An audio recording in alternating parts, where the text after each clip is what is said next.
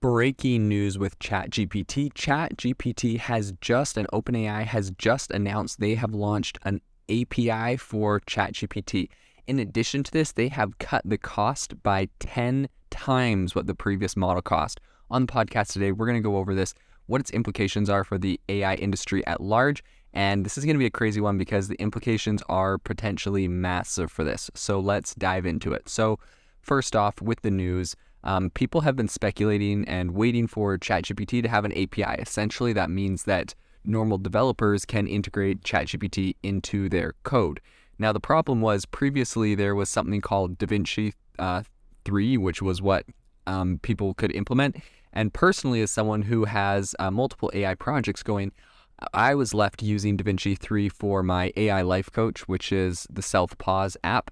And we have a bunch of different life coaches on there. But the problem was, originally we were testing using ChatGPT to help us develop our prompts and to develop our AI for it. But the problem was, when you actually went over to DaVinci, it was completely different. ChatGPT was significantly better of a product. So it's kind of hard. We managed to make it work. A lot of other people managed to make it work. But it definitely was not as good as ChatGPT. So this is actually really big news. People are predicting massive waves of people integrating ChatGPT essentially into their products. And this is the craziest part. When they launched this, they have made ChatGPT, which is significantly better than the previous version DaVinci, 10 times cheaper than DaVinci. Like, this is absolutely insane. So pretty much, it's kind of complicated, the pricing structure exactly, but pretty much ChatGPT's API is $0.002 per 1,000 tokens. And it's kind of hard because 1,000 tokens isn't necessarily 1,000 words. It's kind of like blocks of text. So, it's kind of hard to break down exactly what that means. But just suffice it to say that DaVinci, which virtually every single company that you see that is integrating AI right now, and they're integrating with OpenAI, they're all using DaVinci 3. It's like the standard, industry standard, and that is 0.02. And so now that it's 0.002, 10 times cheaper for a more powerful version. And this isn't just even regular GPT. So ChatGPT runs on something called GPT 3.5. What they've launched is now GPT 3.5 Turbo, which I'm assuming is faster, more efficient. So this is actually crazy, potentially faster, more efficient than ChatGPT, a tenth of the price of the previous version. People have some pretty wild speculations for what this means. So a lot of people are saying that right now what they're trying to do is lower the cost so much that they're pretty much killing the competition. That's one theory. Someone was running the calculations for this, and it looks like this thing can barely break even. And so actually what a lot of people are saying is that the cost warps the economics completely to the point that it actually might be better for people to use this than to develop their own in-house fine-tuned large language models, which is crazy. Think about that. ChatGPT is essentially giving this away to developers for cheaper than if they were to develop their own AI.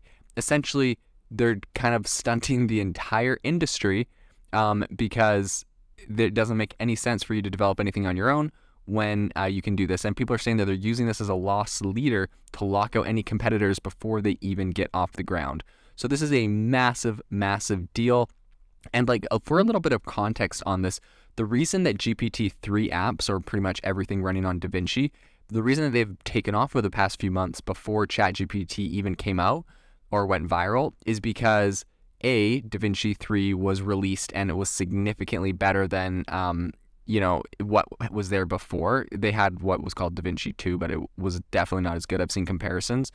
And B, the cost was cut from 0.06 cents for 1,000 tokens to 0.02 cents for 1,000 tokens. So the cost was cut by, it got like 60% cheaper, or it was a third of the cost. So that actually made it so that consumer applications were a lot more feasible without these huge upfront costs. So now that we went from, they cut it to be a third of the price, now they've cut it to be a tenth of that price. And you are going to see insane adoption in AI, and OpenAI is going to completely corner this market. In my opinion, this is game over for Google. This is game over for everyone else. People are saying, how are they able to do this? And if you really think about it, I think what they're doing right here is a classic play where, they launched first, they went viral, they got big. They were able to grab $10 billion from Microsoft. I think at this point, they just made this thing as cheap and as powerful as they possibly could. They're making partnerships with the biggest companies possible. No one is going to be able to catch up with them. And I think they're just locking the industry up in a bag, because if Google tries to compete, they're going to have to go down to way cheap prices. This is going to force people like Google to offer all AI services for free. All the big companies that are going to try to compete with them have to offer all of their AI for virtually free. So what's pretty interesting with this, is that this is not going to be the first time that anyone's had access to these APIs. They've actually let companies, Snapchat, so Snapchat recently said, they have pretty much ChatGPT integrated into Snapchat. And it looks like they were actually one of the beta testers, and they were actually able to integrate it. They got access to the ChatGPT API before anyone else, and they've had all this time to kind of build up. And it's actually interesting too, the launching of this. They allowed Snapchat to integrate, build up their app, and launch before ChatGPT's API was launched. So they kind of let Snapchat go ahead and do that. And they also did the same thing with Quizlet, which is pretty interesting. I remember using Quizlet when I was in college. You could get like lists of quizzes. People would pretty much save like Q&A cards kind of online for different quizzes, and you could go use that to study. And so they actually worked with OpenAI over the last 3 years, originally leveraging GPT-3 across a bunch of different use cases, including vocabulary learning, practice tests. And so with the launch of the ChatGPT API, Quizlet is introducing QChat, which is pretty much a fully adaptive AI tutor that engages students with adaptive questions based on relevant study materials, delivered through, a pretty fun chat experience. I think that's a no-brainer, and I think that's pretty great. Another big player they've also integrated with this API with before it had this public launch was Instacart. So Instacart is pretty much just, well, if you haven't used it before, you can get someone to go and do your shopping for you.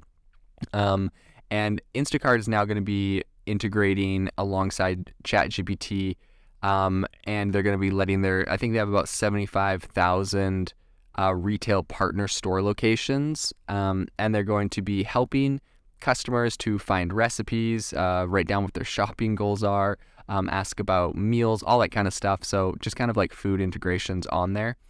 The other one is Shopify. So Shopify has 100 million users. They got access, or I guess shoppers, but they got access to this API early, and they're going to be using it for a new shopping assistant. So when essentially shoppers search for products, the shopping assistant can help make some personalized recommendations based on what they're saying.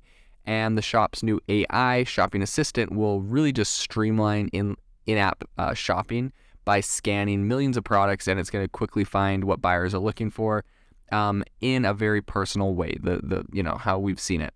One other last company that also got access to this API early was called Speak. So pretty much it's the fastest, it's like a language learning app. It's the fastest growing English app in South Korea. And they're using the Whisper API, which is one other API that OpenAI just announced today. And it pretty much powers the new AI speaking companion product, which is going to rapidly bring to the rest of the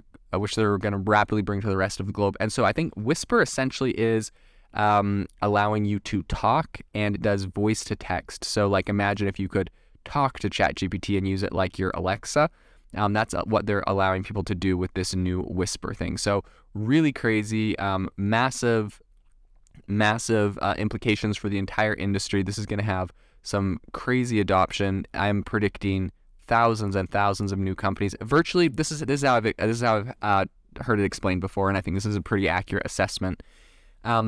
ChatGPT and AI may not be this thing that all of these new companies are coming out of it exclusively.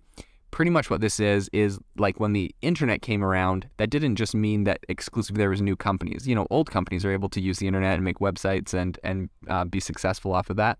And essentially what we're seeing here with this ChatGPT API going out, the prediction is companies that do not find a way to integrate this, do not find a way to adapt to this new technology, essentially will die. If they don't have the most powerful technology, a competitor that is more tech savvy will integrate it, will make it a better user experience for the customers.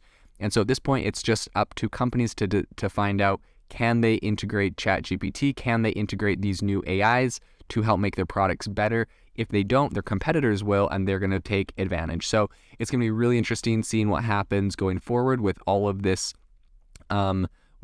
new stuff coming out, with all of these new APIs. And it's going to be interesting to see if anyone can even get close to catching up to ChatGPT and OpenAI at this point, now that they have cut the cost down by 10 times.